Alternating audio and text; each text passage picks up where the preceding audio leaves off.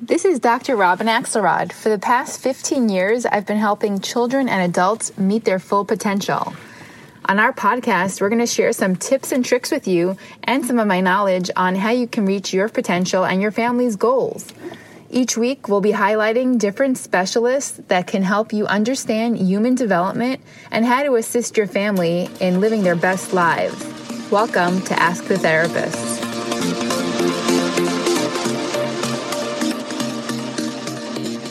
Welcome to Ask the Therapist. Today I'm joined with a really amazing occupational therapist. He is an OT and the owner of the Center for Work Rehabilitation at the Fontana Center, which has two locations in Lafayette, Louisiana, and in Eustis, Texas. Hello, Mr. Paul Fontana. How are you? I'm good. Thank you. Thank you for calling me. Thank you so much for joining us today. Can you just tell us a little bit about what work rehabilitation is? Sure. I establish fit-for-duty programs for industrial customers, so helping them to make sure that the people that they're hiring can do the work that they're hired to do, and then if they've been injured and attempting to return to work, help them to either to rehabilitate back to where they can get back to their former job or any of their other occupations they may have, and then do ergonomics and injury prevention programs. Wow, that is so interesting. There's definitely an area of practice that is different from most practicing practitioners nowadays. How did you get into this area of practice? What did your career journey look like? Well, I graduated from the LSU occupational therapy program back in 1976, and then I moved on to Augusta, Georgia, where I worked for 4 years in just general acute care kinds of stuff. Moved to Indiana, worked in Northwest Indiana as a chief therapist of a couple hospitals, but I was working for a contract company, and this is, again, 40 years ago when contract companies were not very common. The company that I went to work for was fairly small at the time, and our boss knew that he needed to train therapists to become managers or we'd become unmanageable. And I just happened to be one of the therapists he selected to do that. So over the next 8 years, the company grew pretty significantly. We went from, I guess, a half a dozen therapists to 300 therapists in 9 different states. And I moved up to Director of Operations. So part of my role as Director of Operations is to figure out where we're going based on the environment that we're experiencing. Well, back in the mid-'80s, Medicare had some pretty significant changes that was going to adversely impact our business. So my role was to figure out where we're going to go. So I heard about this program back that was called Work Hardening, started by a gentleman by the name of Dr. Leonard Matheson and an occupational therapist, Linda Ogden, out in California. So I went out and spent some time with Lynn and came back and told my bosses, I think this is where we ought to go. It's an area of practice that nobody's doing. It's not Medicare or federally funded. Companies are paying for it, and my company decided, no, they were in the medical business. They were going to continue doing what they were doing, which was hospitals and outpatient clinics, etc. So I decided to do it. I grew up in South Louisiana, so my wife and I decided to move back to Louisiana and open up a business and see if we can make it work. Wow, that is so interesting. Really, really interesting and amazing. Wow. And can you tell me, what does your daily schedule look like at this point, and what the therapists that work at your facilities, what do they do on a daily basis? Can you explain to us what that looks like? Sure. Yeah, so a lot of what I do is in establishing the protocols is I go on site and evaluate jobs. I evaluate them and write the physical job descriptions in quantifiable, measurable terms. So I don't use terms like frequently lifting or carrying, but rather spell out exactly what does it mean for each individual company. Mm-hmm. So I've gone 250 miles offshore on the offshore drilling rigs. I've written the physical job descriptions for 23 offshore drilling companies, a dozen offshore production companies. I've gone to the North Slope of Alaska to develop a program for BP up there. I've been in probably 15 different states evaluating jobs in paper mills and pulp plants, box plants, salt mines, 1,900 feet down into the salt mines, or boats, etc. So once I develop the physical job description, then we can develop protocols that would allow us to test those individuals based on those descriptions. So the clinic that I have, the one here in Lafayette, the Industrial OT Clinic, is a 7,000 square foot warehouse clinic. The one in Houston is a 5,000 square foot warehouse clinic, and we simulate work.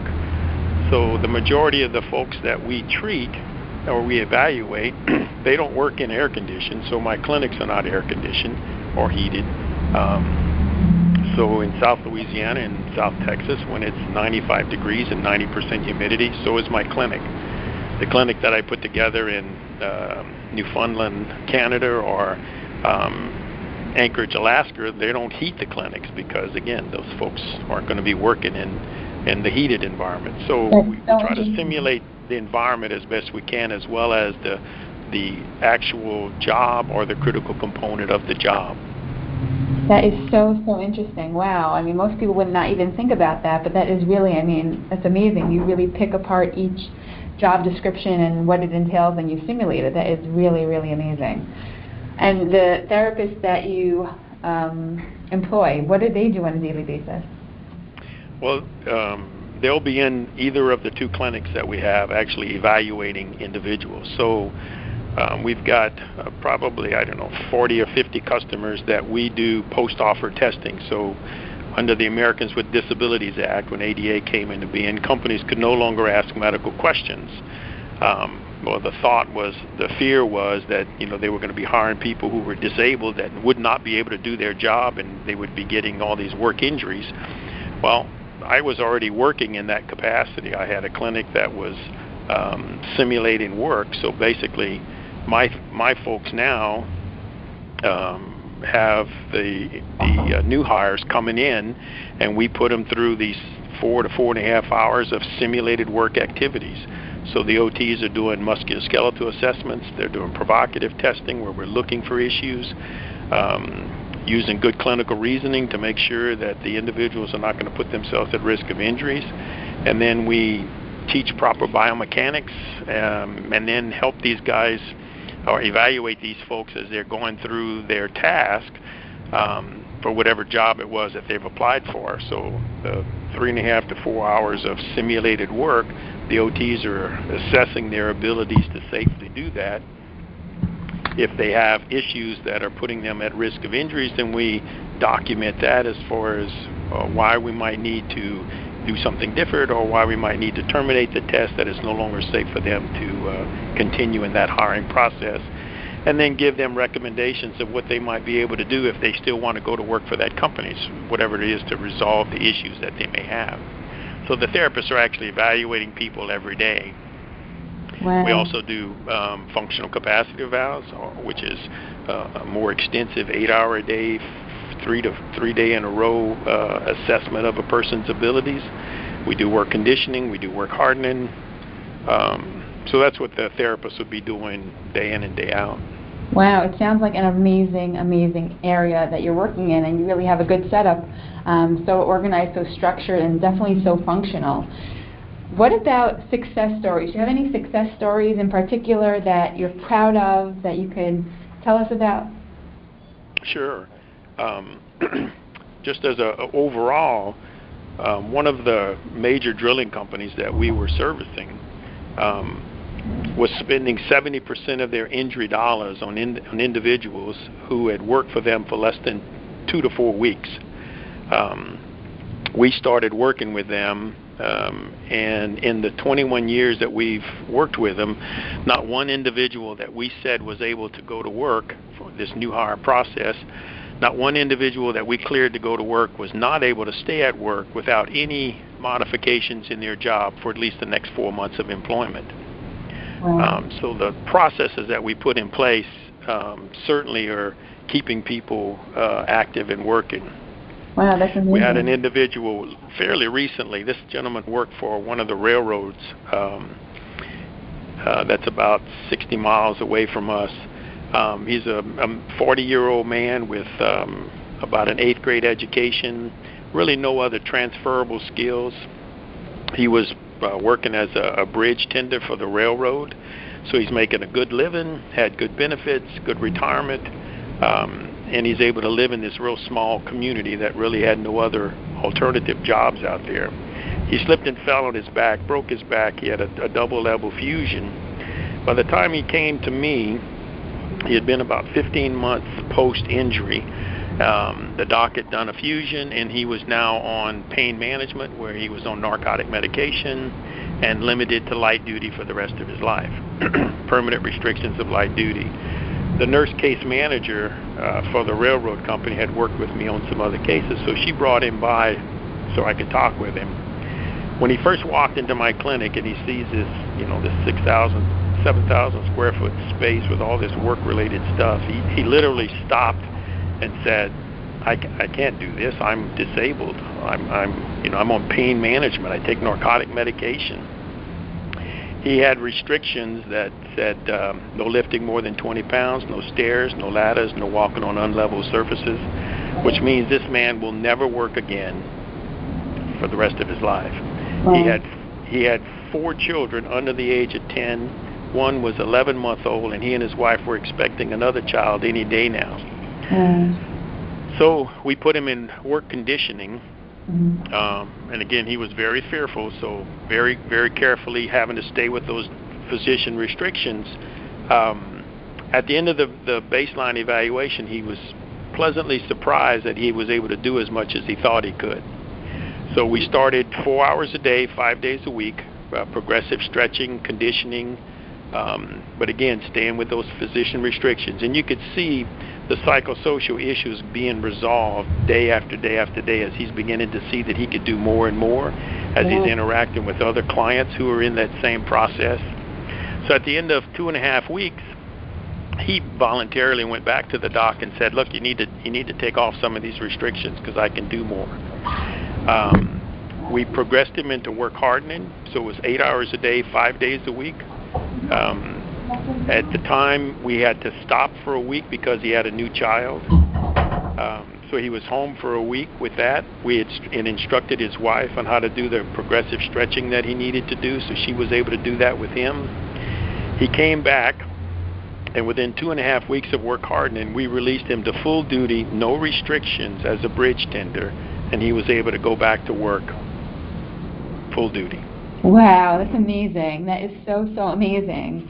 I'm sure. Let me tell you the rest of the story, though. Okay. So 2 months later, his wife has a blood clot and dies. So if this gentleman had not gone to work hardening, not come through occupational therapy, he'd have had no job, no insurance, no retirement, no benefits. Instead, the railroad came in like a SWAT team. They had counselors. They kept his job open. So here it is, two years post of this incident. Now his family's intact. He's working. He's got retirement, and he's able to maintain his life. He would have not even been able to change his kids' diapers had he not come through our program because of his restrictions. That is so amazing. I mean, I'm sure you have so many more success stories to share. This is one that is just like mind-blowing. I'm sure you have many more to share. That is so amazing. I mean, it's amazing to hear that OTs throughout the U.S. are doing these amazing things, and what you are doing is really next level amazing. I thank you for that. I thank you for assisting those that you're able to. I mean, you're making a huge difference in their lives every day and in their families' lives, and I think that is so important and so impactful. So thank you.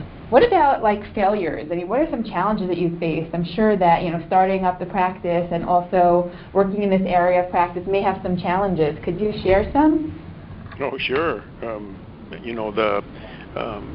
South Louisiana, the economy basically is an oil-based economy, so we rely very heavily on the drilling and production industry.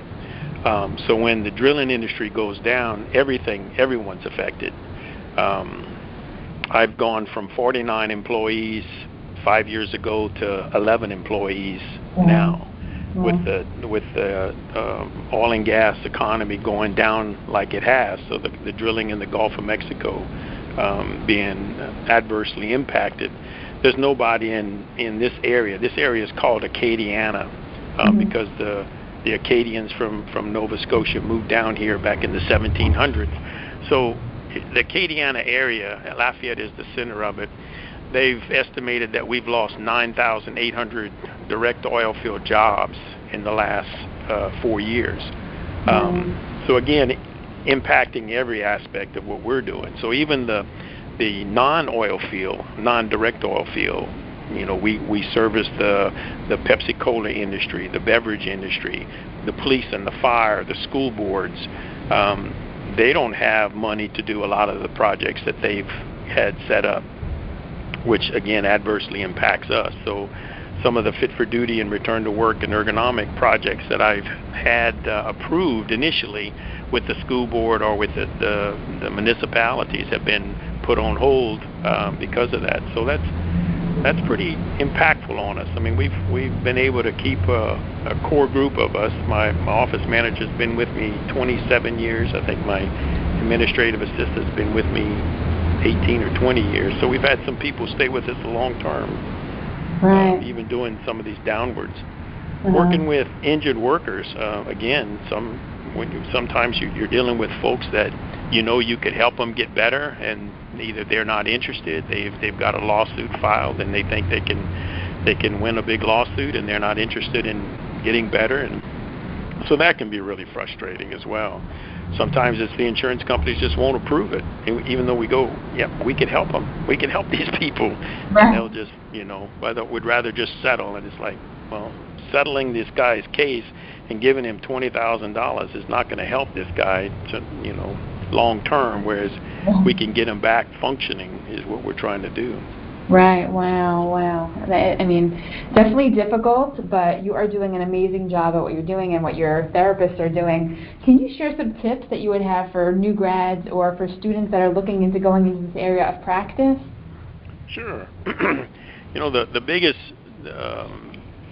thing right now is I think just therapists, we don't think about working in industry. I've been very involved with AOTA over the last 40 years, and when you look at the numbers, AOTA, I think the last numbers I had heard was about 3% of membership say they work in industry. Wow. But of those, the great majority of them actually just do outpatient OT for work-related issues. Oh, okay.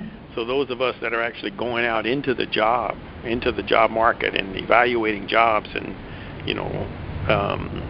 there's not a whole lot of us doing that. So for therapists that are interested in doing that, the biggest thing would be to find a mentor, find someone who can help direct you and guide you.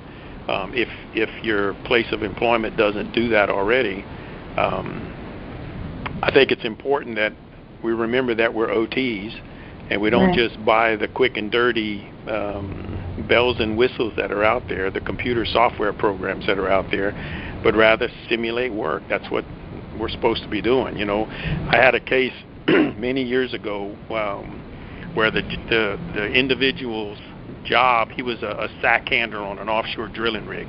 So he's going to be handling 300 100-pound sacks in a 12-hour day. So when I went to testify at a trial, that I thought this guy was able to return to work, and the plaintiff's attorney was trying to say that if he had a neurosurgeon who would say his client could not go back to work, of course I would defer to that neurosurgeon. And I said, no, I would not. And he goes, really? Why not? You're just an OT. I said, well, your client's job is to handle 100-pound sacks. I'm not guessing that he can lift a 100-pound sack. I watched him lift and carry 300 100-pound sacks 8 hours a day for 5 consecutive days. Wow. So I can state conclusively, yes, this man is able to safely return to work. Wow, that is amazing. So inspirational for all of us as OTs, and so inspirational for students and new grads. I want to thank you so much for joining us on the podcast. I hope that OTs will go into your area of practice, be inspired, and definitely spread the word about the amazing things that you are doing on a daily basis that are helping individuals, their families, and really the community. So I thank you so much for joining us, and be well. Thank you. Thanks. I enjoyed it. Thank you very much. Okay, have a good day. All right.